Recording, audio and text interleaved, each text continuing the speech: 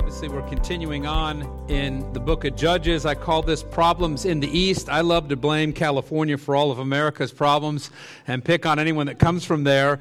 But now we've seen this shift sides, and that's what you're seeing take place, is sin is going to permeate across the Jordan and all the way to the east. And that's a bit of the point that we start off with as we dive in here, because I think it's fascinating as we look at how quickly things can spread, right? Gossip seems to just move like wildfire. If you look at disease and then even worse, sin, it always seems to spread. It always starts off small, maybe even isolated, but containment attempts too often end up being futile.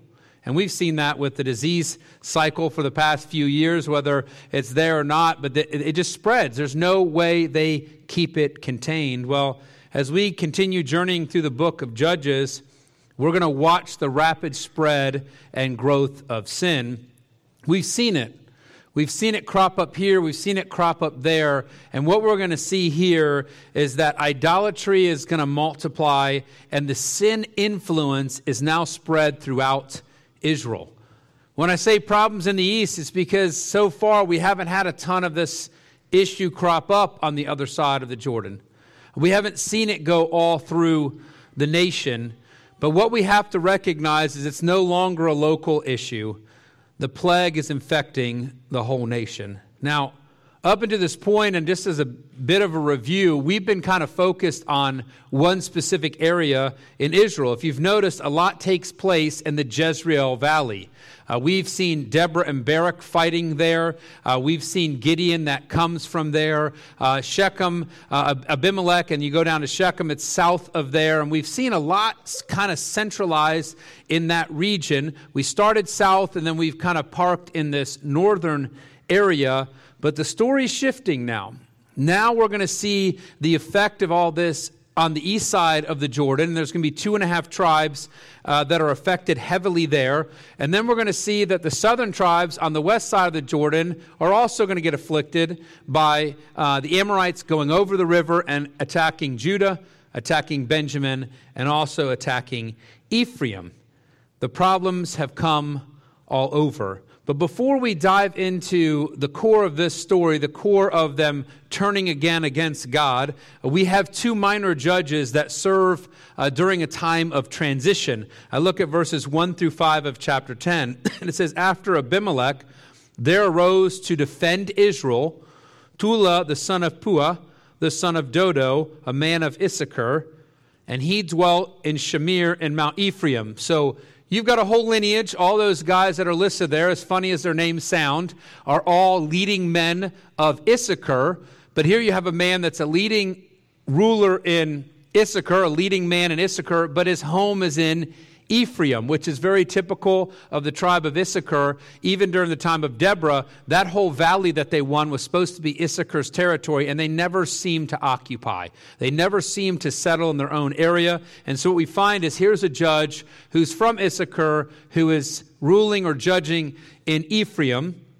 And it says, "After him arose Jair, a Gileadite, and judged Israel 22 years. And he had 30 sons that rode on 30 donkey colts, and they had 30 cities, which are called Havoth Jair unto this day, which are in the land of Gilead.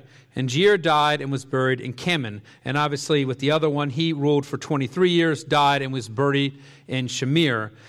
Now understand this, these are not judgeships that happened, so it wasn't 23 years and then 22 years. This is not a 45-year period, but instead, the first judge, Tola, goes and starts judging in Ephraim for about a year, and after him, you have Jair ruling on the other side. And what you're going to find out is that these 2 guys are judging at the same time. I'm holding my hands up for a reason. Southern West Jordan, right here in Ephraim, and then the guy Jair is ruling on the other side of the Jordan, where we're going to be talking about, actually right in the middle in Gilead, where Jephthah is going to come from, where the main controversy is going to take place. And these 2 people are coming in at the end of Abimelech's reign, his failed kingship. And I have to correct something. Last week I wrote the wrong date down. I wrote 1219 as the end of his reign, and actually it's 1119 BC was the end of his reign.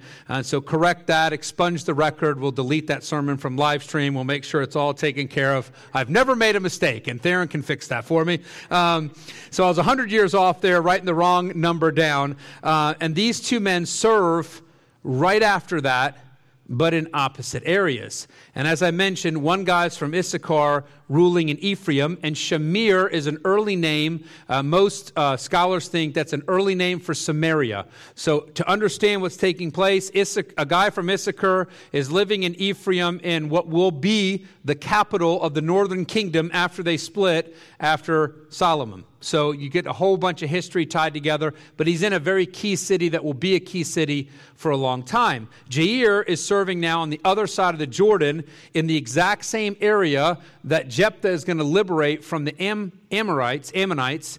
But here's the interesting thing. In the story of Jephthah, we're going to see a civil war unfold between Gilead and Ephraim. So where these two men are ruling at the same time, within 2 decades, these two regions are going to come into a very sharp conflict, and many people from Ephraim are going to die from that. Now, I want us to see something with these two minor judges. One, they judged, they ruled, they helped. They were called by God, which is uniqueness for a judge, called by God for a purpose. What we don't see is a specific enemy that is coming in and oppressing them. And what we can understand is that these two men were called to rule, maybe not battle, maybe not liberate them, but they're called to rule at the same time, and we're going to see more overlap of judges, to help Israel stay true to God. So their ruling would have helped Israel understand that they need to serve the true God. Why? And we may look at this and say, hey, more leaders, that's better. That's typically how we would look at that. More leaders, more people stepping up to the plate, but understand these aren't people stepping up at their own initiative. These are people that God's called to come rule, and understand suddenly we need 2 judges at the same time. Why would that be? And I want us to understand that as we start seeing more judges in a tighter period of time, it is indicative of a growing degradation of Israel's faith and society. As I mentioned at the beginning, sin is moving from hot spots to permeating the whole nation. And we now have, for 2 decades, 2 judges ruling in distinctively different areas, one more southern and on the west side, another one northeast, and they're ruling there. And interestingly enough, Israel falls back into sin, and the oppression that's going to take place from the Ammonites is here, moving down through the same region, and we're also going to see the Philistines coming from the west coast and working their way up. And so what we find is that there's a full permeation of the fall away from the Lord and His purpose. And I go back to the illustration. Isn't it fascinating how sin spreads, how it just grows? And what we have now is rebellion and idolatry spreading. And I put here, never lose sight of that reality. We must never be lulled to sleep or become nonchalant about the sin we see in the distance. Because Israel's been watching sin at a distance. Some of these tribes have been seeing, oh man, they're getting into idolatry, or they're falling into sin here, or they're being oppressed over there. And what has happened now, and as we come to a close of the Judges, the end of Judges, for all intents and purposes, is with Samuel. Samuel is the last judge. Eli is also a judge by definition, by scriptural definition.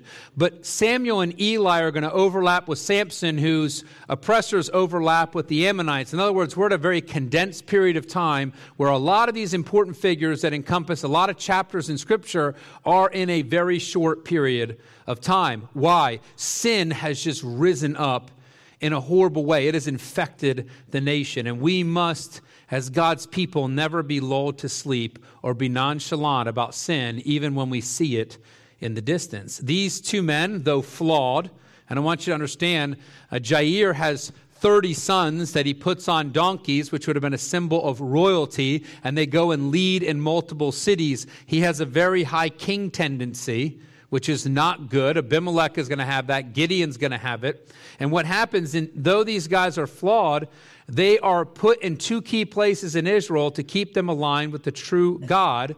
And let's not belittle what they've done. 2 decades worth of keeping 2 regions tied to God. But sadly, as we see over and over, that intermittent period, this transition comes to a close, and we return to the same sad situation. When I first started in Judges, this is one of the points I made. It was just the situation. What is the situation? It's this reoccurring theme, this reoccurring cycle. Judges is filled with these words, and the children of Israel did evil again in the sight of the Lord. And that's repeated over and over again. Why the long conversation about the spread of sin and the influence of sin and how it's growing from hotspots to all over the nation is because you read those same words, but the cycle in Judges is not at a straight level. It's not the same level of sin. It keeps getting worse, and it keeps spiraling down. And so here you see, as God inspired the writer of Judges, is, and the children of Israel did evil again in the sight of the Lord. And I want you to notice the details that we go into. There are 7 groupings of different gods that they're about to serve. This is the most detailed description of what Israel's fallen into. So we start with the first one. It says, and serve Balaam and Ashtaroth. And we're used to seeing those. That's the plural form of the Baals that they've served of the Canaanites. And Ashtaroth, his cohort mixed blend of one of the prophet goddesses. And then he goes on. So there's your first set. And this is, and the gods of Syria, and the gods of Zidon, and the gods of Moab, and the gods of the children of Ammon, and the gods of the Philistines. 7 different groupings of gods that come out and forsook the Lord and served not him. And then we see God's response from a holy God, not a petty God. The holy God responds and says, and the anger of the Lord was hot against Israel, and he sold them into the hands of the Philistines and into the hands of the children of Ammon, which means at the same time. 18 years with Ammon, 40 years with Philistines, and they overlap there. And that year they vexed and oppressed the children of Israel. And now we slip into the children of Ammon. 18 years, all the children of Israel that were on the other side of Jordan in the land of the Amorites, which is in Gilead. Moreover, the children of Ammon passed over Jordan to fight also against Judah and against Benjamin and against the house of Ephraim, so that Israel was sore distressed. And here what we get is an introduction to a 2-sided oppression that all begins at this point. So don't get lulled to sleep. We shift into looking at Ammon and the Amorites, but we are not missing the fact that the Philistines are also oppressing at the same time. So the Philistines are along the southwest coast, and the Ammonites from the east across the Jordan. It's an oppression that begins as Jair and Tola leave the scene. They die or leave the scene around 1096 or 1095 BC. And then we zero in now on the Ammonites and the 18 years of heavy-handed pressure that Israel endures from them. And we find that during this time, and this is what I want us to know, the idols or the sin multiply. Because what we're seeing now is not just that they grabbed the generic Baal and Ashtaroth of the land, the Canaanites, but now they're just borrowing gods from every portion around them. As one writer notes, the watchdogs of every neighboring people. And let me just go through them again. The local version of Baal, which is the Balaam, we know that plural for Baal, and Ashtaroth. We've looked at this. This is what they've been doing up until this point.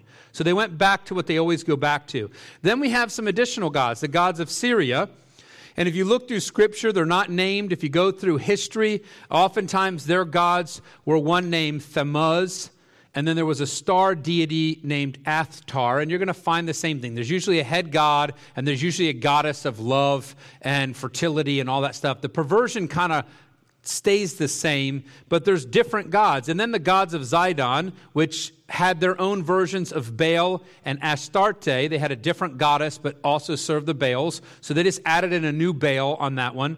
The gods of Moab, which we know one of the head gods of Moab was Shamash. We don't know a lot about him, but when a Moabite king defeats Israel, he writes on a stone that Shamash gave him the victory over Israel. And then the gods of Ammon. And in the gods of Ammon is a god named Molech who had infant sacrifice attached to him. So you would sacrifice children in the fire. Oftentimes, this is what commentators will grab and say, well, that's what Jephthah did with his daughter. We'll get to that next week, which I don't think he does because it misidentifies him. But that's where a lot of people think he did with those gods. And then the gods of the Philistine, which would include the god Dagon, which was the grain god. And we'll see that with the battles with David. And then they're going to bring the ark with Samuel. And then Dagon's going to fall down and bow down. So we see Dagon. But also the Philistines had a god named Beelzebub, which when you translate it literally means Lord of the Flies. But flies were a reference to demons. And so they literally served the god which would be the Lord of the demons, which it didn't take long to figure out who they're referring to there, right? So they're going to literally worship Satan right there in front of them. And so what you have is Israel's gods, idols, sin has multiplied. And if you drag it all the way down to the Philistines, you got God's people worshiping God's enemy, Satan. That's how far we've gone. And so, as we've come to expect, the consequences unfold. God sends two groups against Israel, and they vexed and oppressed, and Israel was sore distressed. And I want us to understand, when you see those descriptive words, it's talking about how intense the pressure was from these two directions. These are concurrent afflictions, not coordinated, but concurrent attacks. These two people, the Philistines and Ammonites, they would have fought each other for territory as well. And they attack and afflict Israel. And then the story starts focusing on the oppression caused by the Ammonites. And as I mentioned before, it's going to be the 2.5 tribes on the east of Jordan. That's Gad, Reuben, and a half tribe of Manasseh on the east. And then across the Jordan was Ephraim, Judah, and Benjamin. And just like with Gideon and the oppression from the Midianites, and by the way, the Midianites, the Ammonites, and the Moabites never attack at the same time because they're going to conquer each other. So when the Midianites came into Israel, Ammonites were a part of that group. And you can be assured that now the Ammonites are coming. They have already conquered Moab and Midianites. And so they're all kind of collectively moving, but one is leading. And right now the Ammonites are in charge of that region, and now they're afflicting Israel. But just like the Midianite oppression, it says that Israel, and some translation will say that they were crushed under them. That's exactly the implication you want to get. When you're sorely distressed, it means that they were grinding the life out of Israel. And the story of Judges, which is inspired by God for all Christians, all of our growth and benefit, shows us the ever-deepening cycle of sin. And what we see in the proliferation of idols is that God's people are basically worshiping everything the world has to offer. 7 different gods listed, and that's for a reason. That number is used to show some sense of completion. And what you're getting and what the picture that is being described to us in Judges is that Israel has reached the point that they will take everything the world has to offer. If the world tosses it up for worship, they will worship it. Now, in their world, that is going to be tied to these idols, and it almost becomes easy to define. I think we're guilty of the same pursuit today as His church. Because I would ask this question: how quickly and blindly do we chase the religion this world suggests and demands? And right away, most people are saying, I don't follow the world's religion. To which I will counter this: don't be deceived. This world's philosophy is most certainly its religion. And so as we look at the nation of Israel, and I was just confronted with this idea, as we come to what they're doing, as we look at 7 different segments of gods, a complete number depicting what we do, showing us that Israel is chasing anything the world puts up, anything but God, how does that relate to us? We do the same. And the world chucks up a philosophy, and we gobble it up. We Christianize it, but just as foolishly as it would be for Shechem to make Baal Berith the Lord of the covenant and pretend like they have a covenant-keeping God is the same foolishness on our part to grab this world's philosophy and say, you know what, I'll adopt it. It works. It weaves in.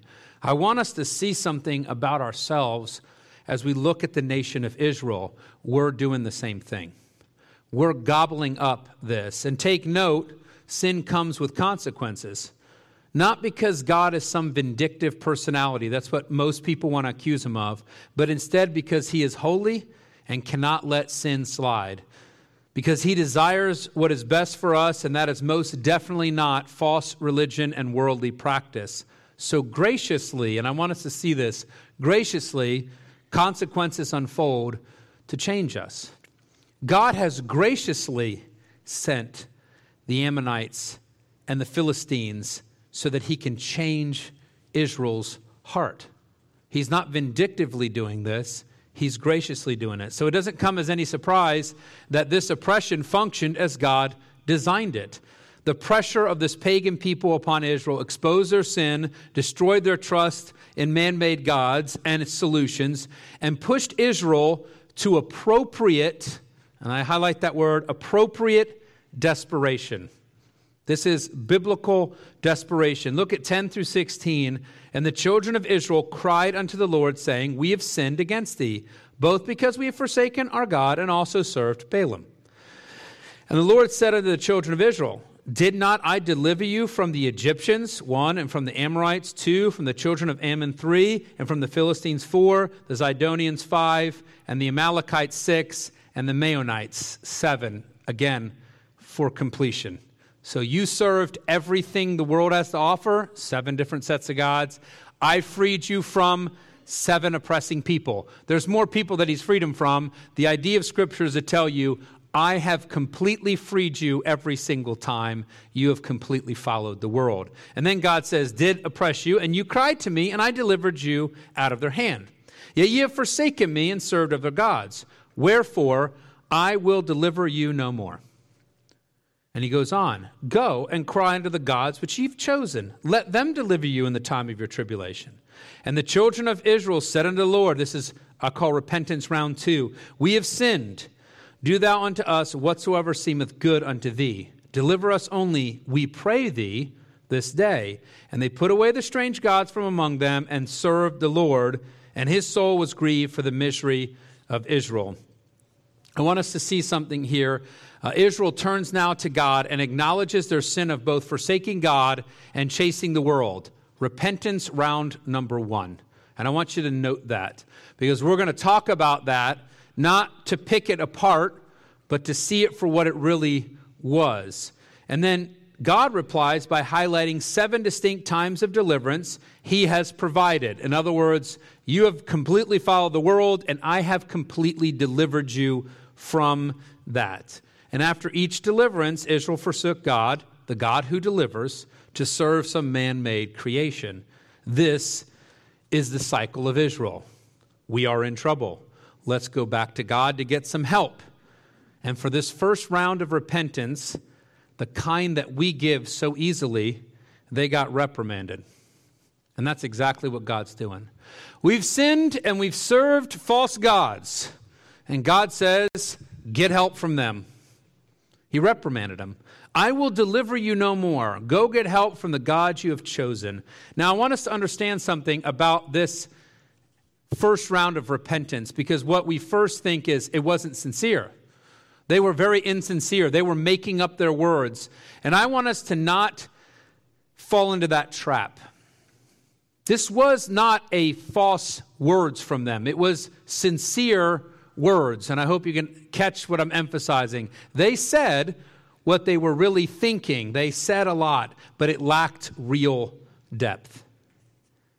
And I want us to examine our typical repentance and see if it looks a lot like this first round. We say, I've sinned.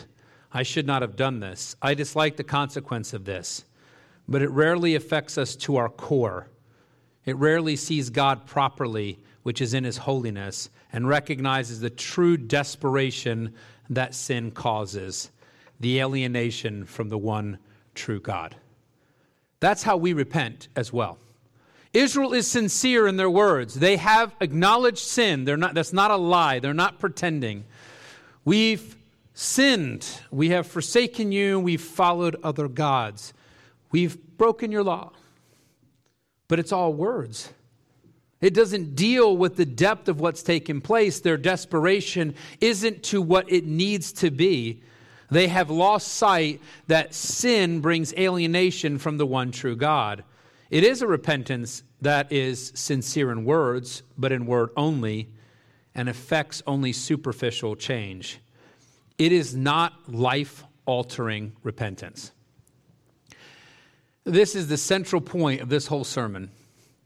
This is the main gist as we look at what Israel's doing. As we watch them dive into everything the world has to offer, and as we watch God remind them that He always delivers, that He always rescues, that He's a God that doesn't change, that He's there, He is confronting in them this idea of a first-tier type of repentance that we so often give to God. And that's why I want you not to get in the trap of thinking they were insincere, because I know how I look at my own call to God and sin. I sincerely acknowledge it as sin. I sincerely acknowledge that I followed something else. And then I realize I sincerely keep it to words. That there's no movement, that there's no deep change, that there's no deep desperation that ties to that sin. And so God confronts that in them. He exposes that in them, which is hopefully exposing that in us as well, to which Israel now repented. And it sounds very similar. They again acknowledge their sin, but they do something else while also acknowledging God's right and justice in whatever He chose to do. We've sinned against you, and whatever you do is right. Now, they next petition Him to deliver. Don't miss that. Please deliver us, we pray thee. And that is the idea of petition. And I put here, they petition Him to deliver, but without being presumptuous. And I want you to think a little bit when we repent. God, I'm sorry. I've done wrong. This is wrong. I'm acknowledging this. I'm sincere in my heart about this. But what we don't do is see the desperation, the depth that we should go in our desperation, to understand the alienation, to understand the holiness of God. And we turn to God, and there's an expectation that God will now do what we want. I call it the genie of the Bible syndrome. I will rub the lamp. He will pop out. I will say the magic words. He will give me my treats. He'll give me what I want. Because this is how it works, right? We go to God and we get what we want. And that was repentance round one. Sincere in the words, but not in the change that would take place. Now we see them going to God, I pray thee. Those are critical words in that prayer. Deliver us, I pray thee. We beg of thee. We petition you to do, not presume that you will do. And then they do something else. They take action, not just say words, and put away the idols and serve God exclusively. And I hope we can recognize the difference between this and what was done before. In both instances, they acknowledge sin. I think if we look at our repentance, we typically acknowledge sin. But here, they see themselves as sinners who can make no demands of the true and holy God. It's one thing to acknowledge your sin. It's quite another thing to realize you are a sinner, that you are the one that has broken the law, that you are the one that when God looks down, He's going to see sin, right? Which is, when we look at our salvation, we know we have the covering of Christ's blood and the forgiveness of sins. We understand it. But because of that, we start getting shallow. We start saying, everything's no big deal. We don't see sin like it should be seen. And that's one of the huge differences from one end of that portion to the next, is they start understanding what it means to be a sinner in the eyes of a holy and true God. Then they petition without assumption for His direct working and altering of their circumstances. I actually love seeing that there. When I go to pray, I still pray to God, and I can petition God, and I can say, God, work in this situation. When someone is sick, I pray for a miracle. I ask Him to intervene. He's not bothered by that. He loves to hear from His children. But when we presume upon God that He will do whatever we say, well, now that's a whole different way of approaching God. And so here we see them come to Him and beg Him, I pray thee, without presumption, without assumption, And then without bartering, they begin to actually do what God's children should do. They reject actively this world's religion and philosophy and fully and exclusively worship the Lord their God. And that pushes us, right, to think for a second about ourselves. Do we act without the barter attached to it? Do we reject completely what this world says? We push it aside. And what do we typically do? We reject the portion that is obviously wrong to us, and we find some redeeming feature of something we want to keep. Wow, but I could use that. That's handy. There's nothing wrong with that part. That's not what Israel did here. 100% reject this world's philosophy and religion, and 100% commit to God and His Word. And then in God's perfect timing, we find that He responded. And his soul was grieved for the misery of Israel. God was done, or the word you would see there is impatient, with the misery caused by the Ammonites against his people, which tells us something. God is not distant from us. We walk through Judges, and oftentimes people see a puppet master up there just doing whatever he wants and making the play look like he desires it, and forget that he's intricately involved in our life and in our world. He is not uncaring or hardened to our affliction and persecution. Instead, we find him acutely aware of what unfolds for his children. God sees the heart of his people. He sees the depth of their repentance, of their biblical desperation. And I'm going to hit it again because this is the main point. We need that depth of desperation, an understanding of our depravity and therefore our need. And as believers, too often we get casual about sin. We start saying, well, Jesus died on the cross for my sin, I put my trust in him, and we just blow it off like it's nothing. We don't understand the rift that brings. We don't understand the damage that is caused by sin. We don't feel the reality of a holy God. But when we have the depth of desperation that we see transition in Israel, then we are prompted to a depth of repentance. And it's a repentance that involves real change as we acknowledge the depth of our depravity, the depth of our need, and see it in light of our holy God. We must see sin from his perspective. We must see sin in light of who he is, not who we are. Why do we feel good about our sin? Because there's somebody that's worse than us out there. There's somebody that's worse. But see, you're horrific compared to a holy God. See, we see the depth of our depravity when we see him.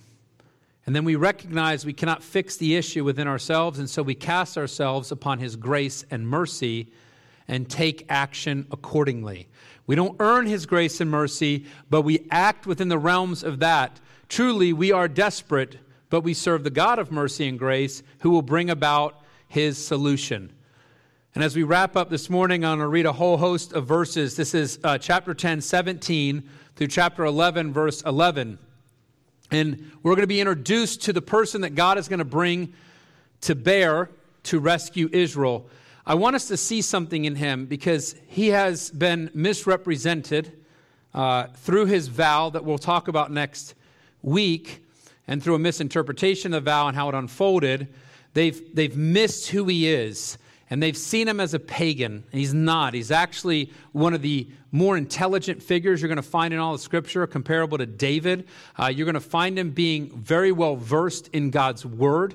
And he's going to understand God's law. And so we're going to see him, and I hope that you can understand as he's brought to bear, he's God's solution, and he's actually God's man living that way. And we're going to get an introduction to him. And next week we're going to dive into the battle and his vow and what unfolds with Ephraim and go from there. But let me start reading in verse 17.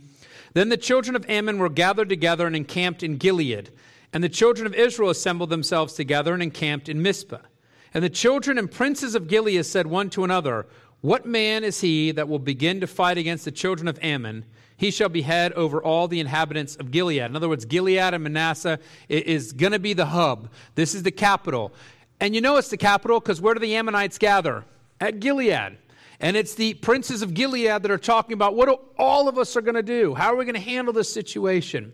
Then you get a little bit of background. Now, Jephthah the Gileadites, you know where he's from, was a mighty man of valor, and he was a son of a harlot. And Gilead, that's his dad, who's named after the town, begat Jephthah. And Gilead's wife bare him sons, and his wife's sons grew up, and they thrust out Jephthah, and said unto him, Thou shalt not inherit in our father's house, for thou art the son of a strange woman. Which will give you the idea that Jephthah was the firstborn in that scenario. Then Jephthah fled from his brethren, and dwelt in the land of Tob. And there were gathered vain men to Jephthah, empty men, people who didn't have anything. They had no land, they had just problems, debt, and issues, and went out with him. And it came to pass in process of time that the children of Ammon made war against Israel. And it was so that when the children of Ammon made war against Israel, the elders of Gilead went to fetch Jephthah out of the land of Tob. And they said unto Jephthah, Come and be our captain, that we may fight with the children of Ammon. And Jephthah said unto the elders of Gilead, Did not ye hate me and expel me out of my father's house? And why are ye come unto me now when you're in distress? And the elders of Gilead said unto Jephthah, Therefore we turn again to thee now, that thou mayest go with us and fight against the children of Ammon, and be our head over all the inhabitants of Gilead. And notice the second part of their statement, adding to this, you'll lead, you'll rule over us. And Jephthah said unto the elders of Gilead, If ye bring me home again to fight against the children of Ammon, and the Lord deliver them before me, shall I be your head? And the elders of Gilead said unto Jephthah, The Lord, and that's Yahweh, be witness between us if we do not so according to thy words. Then Jephthah went with the elders of Gilead, and the people made him head and captain over them. And Jephthah uttered all his words before the Lord in Mizpah, because he couldn't go to Gilead because that's where the Ammonites are. So he's where Israel is gathered. And I emphasize the times that Gilead is swearing before Yahweh, and Jephthah is saying, if Yahweh gives me victory, and then he goes and commits before the Lord, Yahweh, in Mizpah. And so just to get a little background, Jephthah, who's exiled from his hometown of Gilead, note this, not his fault. He doesn't pick his mom, he doesn't pick his dad. And so to no fault of his own, he's kicked out of his hometown, and now he sought around 1077 BC to rescue Israel, specifically by his own clan and by the people who kicked him out. What's taking place? A wide-reaching persecution. Gilead is the lead town in this region, and you see that on the east of Jordan, and now they're picking him to rule. He has been living in the land of Tob, and it could be for a very extended period of time, which is deep in the Haran wilderness. Go east, outside of the land of Israel, northeast, and you keep going, and there he is. Now, while he's there in that place, a band of outcasts have gathered around him. It's a group that he took and built into a well-trained military unit. And then right away people think this is some pagan, self-consumed individual that's going around raiding and gaining from everyone else. And that's the wrong implication. Scripture gives a clear picture of him as he comes to rescue Israel, that instead he was going around and protecting cities and settlement, much like David had done. And if you read through David's history, David is outcast with Saul, and people who are in debt or had a problem with the nation. So I'd say that the bums and the losers of the world gathered to him, and from that group, he created a unique and elite military unit. Jephthah has done the same. And as we look at Jephthah, what I hope we can see is that God's chosen solution showed godly dedication and God-given intelligence, which is actually seen in very few people in Scripture. As I mentioned before, he's too often defined by his vow. And I'm not saying that his vow was perfect in that sense, but I hope when we get to it next week, we can see from his character and from Scripture and from Leviticus chapter 27 that his vow was not to murder his daughter, but instead dedicate her in that scenario, and that he was not a rash man. This was not a guy who makes quick emotional decisions, but instead was actually very qualified to be a leader. And sometimes we miss what is there, his ability and complete dedication and knowledge of God and his word. As I mentioned, he is not a self-consumed barbarian. Instead, he took the leftovers of this world and built an army that protected God's towns and villages, and no doubt was rewarded by them. This is a man of such a reputation. And and I want you to imagine this, that when Israel needed that certain someone to take the lead. Now let me just paint the picture again. 20 years almost, you're oppressed and you're beaten down. And now the nation of Israel has repented. They have come back to God, and I'm sure have put their back against the wall and said, no more Ammonites. So what do the Ammonites have done? We're going to gather at your head town, and we're going to now annihilate you in war. So they're gathered in Mizpah, and they're looking around, and I just want you to realize that out of the elite, the people that lead on this side of the tribe, they're not seeing anyone they think can handle this. They're thinking to themselves, we're doomed. We don't have the person we need. And Jephthah is of such value, so unique, so obvious, that Gilead, the elders of Gilead, humble themselves and ask him to lead and rule. The guys that ran him out of town are called to seek him out and have him lead, both in war and in peace. And I want you to understand this is no slight disagreement. This was life-altering for Jephthah. He's run out of the town. The elders of Gilead most likely contained some of his half-brothers. All of them complicit in, and understand this, sinfully expelling Jephthah from town. Why would they do this? I'm guessing that maybe his leadership and his character and his ability to rally the troops and train had already shown up.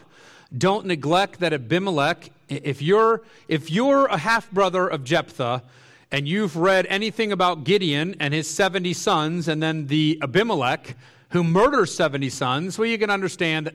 I'm not saying I excuse them. You understand why the half-brothers are like, let's get rid of this guy, because who knows where there's a stone and a sword and we're done for, right? So there are reasons tied to the history.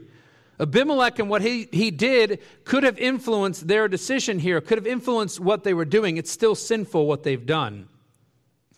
And then, without ignoring the elephant in the room, Jephthah doesn't just casually say, hey, thanks for asking me back kind of idea. Jephthah walks through their past disloyalty and pain. He does it twice. He confirms that. We also find that Jephthah humbles himself and accepts. What does a proud person do in this moment? Good luck with the Ammonites. He's ruling militarily. He is succeeding with his band of soldiers right in the middle of where the Ammonites are. The Ammonites don't want to deal with Jephthah. They know him. He is a recognized threat to them. He is, when I say, beating them, even though they're oppressing and crushing Israel. Yet he humbles himself and accepts. He asks them twice to acknowledge their intent, which I think, given the dynamic between them, is wise. And I want you to see something from the start acknowledges that victory would be from the Lord. Read his question again. If ye bring me home again to fight against the children of Ammon, and the Lord deliver them before me, shall I be your head? He's verifying their intent, the depth of their intent, not just using me because I can fight. But notice he doesn't say if I deliver you, but instead says if God delivers them through me. If God will work and deliver you through me, through his working through me, then will I rule. And then notice at the end, he commits himself before the Lord, Yahweh, in Mizpah. They're all gathered in battle. What do you do to rally the troops? You stand in front of the troops and you say, I'm here. I'm going into battle. You know what I can do? Have you not read about what I've done? Have you not seen how the Ammonites are afraid of me? I've been right in the heart of their territory, protecting towns and villages. I've been winning. And don't worry, me and my guys are here and we're going to stick with you. No, he does not. He goes to Mizpah, and who does he commit to? He makes a public commitment to the Lord. And I want us to get something about his character because it helps us as we walk into the next portion about his life. Jephthah served God first. He was committed to God's glory, and new victory came through him. Jephthah was God's solution, his chosen man for the job, and Jephthah knew he served the Almighty and he served the Almighty's purposes. He was, without a doubt, a gifted man, but he's one who never lost sight of the giver of gifts, nor the real source of victory.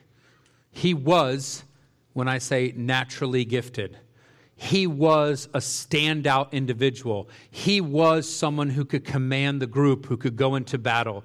But he has not lost sight of who brings real victory. He was God's chosen servant who did not lose sight of who he was serving. And then I just put as a question, can the same be said of us? Could that describe us? Could we be God's chosen servant who doesn't lose sight of who we are serving? Now, to wrap this up for this morning, what can we see from this story so far? Well, sin spreads like wildfire and seems to grow in its intensity. And that's what the 7 different gods groupings were for. The sin is multiplying and it's getting stronger. Israel has given us that sad picture throughout this period of Judges, and we see the intensity grow. It is a clarion call to recognize how quickly and completely we can chase the world's religion, and it is a religion, and neglect or even reject the one true God. And here's my question for all of us. Are we seeing how quickly and wickedly we have become? Have we recognized how fast we follow the world? What shocks me and scares me, actually, because I start looking at my own life, because that's what we're supposed to do, is I look out and watch people who I would have considered bulwarks of the faith, that they would be the stable foundation points, and I watch them chase the world's religion. That's not what they call it, but it's what they're doing. And I said, are we seeing that? Are we recognizing that? Are we catching that in ourselves? Are we in tune to what sin does and how quickly it works? And that sin, we know, comes with a consequence, which hopefully will drive us to deep and biblical desperation about our sin. Not just a shallow repentance to get out of trouble. Instead, we put away what is of this world completely and fully follow God, accepting as just his action. And that's critical. True repentance is not manipulative repentance. It doesn't go to God and say, well, I will set aside the world and I will serve you if you give me. And by the way, Jacob was one who's the worst at that. When he's at Bethel, at Luz, and he's there and he has a dream, he says to God, if you will do this for me, then I will serve you with my whole heart. That's actually a horrible commitment that he made there. It's not something we should hold up and say, oh, let's do like Jacob. Actually, don't do like Jacob. Serve God without giving him a treat he has to give you, without saying to him, you better do this for me. And what we see is Israel's actually doing that. We accept as just what he decides to do while still praying faithfully for his mercy and grace and his intervention. We call on him in prayer and petition to work and trust that what he does, no matter what it is just and fair. And I put, but are we that deep and biblically desperate and repentant? I'm afraid we love the shallow end far too much and never think to venture towards the deep end. We love shallow repentance because we have our feet on the ground and we're in control. But we never venture to where God wants us to do in repentance. Yet God is not surprised by what unfolds. Our most holy God has his plan and he acts upon that through his people.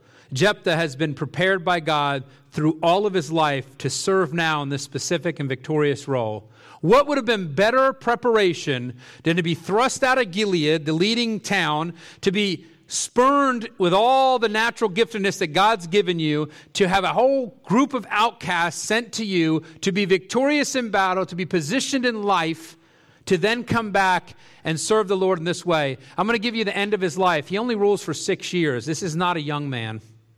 This is not a guy at the start of it all. He spent a lifetime serving God and wondering, what in the world am I doing out here? And now we see him brought back as God's solution. And then he does that with a clear connection to his Lord and Savior. After all that time, he still commits to the Lord. He still shows that the Lord is his priority, which should have us thinking, could I be God's solution? One, and would I step up and serve? By the way, I just want you to know, in Corinthians it tells us that we're ambassadors. We're left to be a light, that we are God's servant, and that we are supposed to step up to serve. And as we watch Jephthah in his life, we recognize that God gives no excuse for any of us not to step up and serve. Jephthah did. And so as we prepare to enter the battle, which will be next week, we find that though God's people have been swept up in sin, they have repented deeply recognizing the affront of that sin to a holy God, and they have sought God's solution to lead them, even though that meant eating humble pie in a very drastic way, in overcoming sin's consequences. And it's a solution that God has prepared, who willingly steps up, committed to his Savior. Israel has a lot of bad that we see. Sin keeps getting deeper, but I want us to see something in Israel right now. They repent deeply. They follow through with what God makes clear, and the person that God has prepared steps up. And I put in my notes, I hope the same will be said of us. I hope we're a people that repent deeply, that seek God's solution. And I hope as God's solution is sought, the person that lives in that time and the people that live in that time all step up to serve God.